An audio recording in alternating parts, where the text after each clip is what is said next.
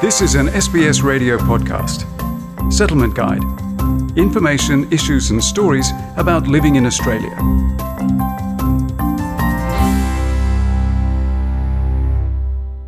Many of us will take advantage of weekends and school holidays to spend time outdoors, at the beach, in parks and out bush during summer. While it's a great way to explore the country, there are a few precautions to take to stay safe. The sun is shining and the school holidays are fast approaching.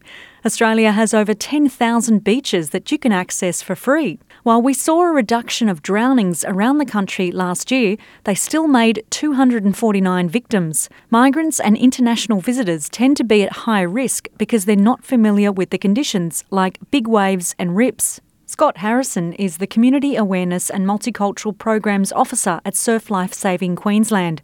He says always choose a beach that is patrolled, especially if you're not a confident swimmer. It's important to understand that the red and yellow flags is a safer place to be when you go to the beach, and it just means that there are lifeguards around if you need some help. We've got the equipment there that with rescue boards and jet skis, access to helicopters, and just understanding that the red and yellow flags means it's a safer place to be, and they can have a fun, enjoyable time at the beach, especially with summer coming up. If you want to know when a beach is patrolled and what facilities are available, download the Beach Safe app. We also have the Beach Safe app, which we actually get a lot of people to download for free, which actually has 72 different languages on it.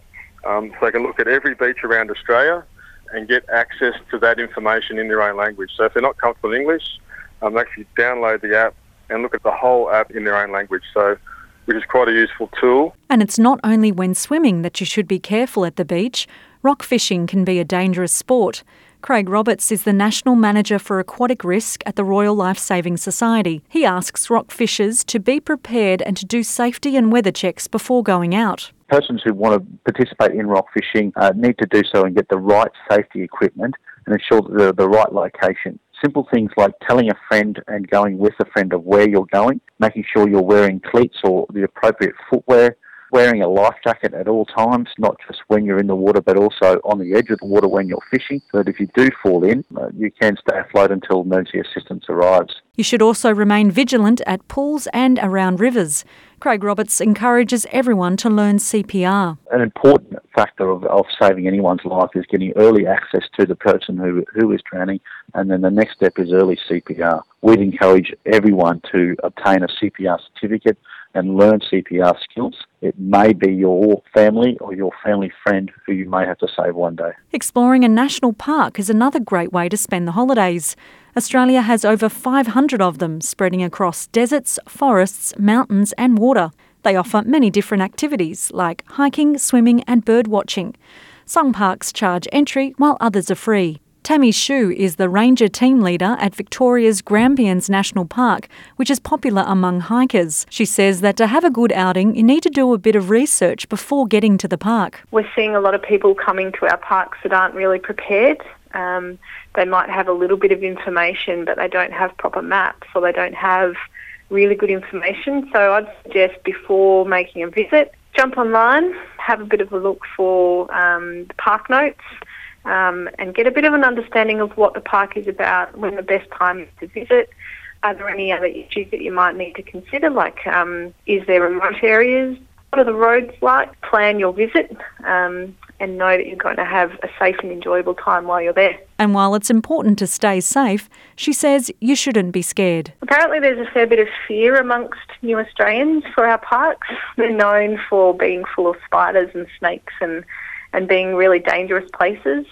So there is a lot of education that needs to take place to say they're fantastic places for body, mind and soul, and you can get out and do all of these fantastic activities. No matter if you're at the beach or on a mountain, if you're outdoors, you always have to think about the sun.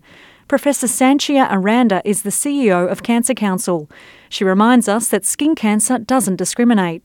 2 out of every 3 people in Australia will develop a skin cancer in their lifetime, and of course many people will develop more than one.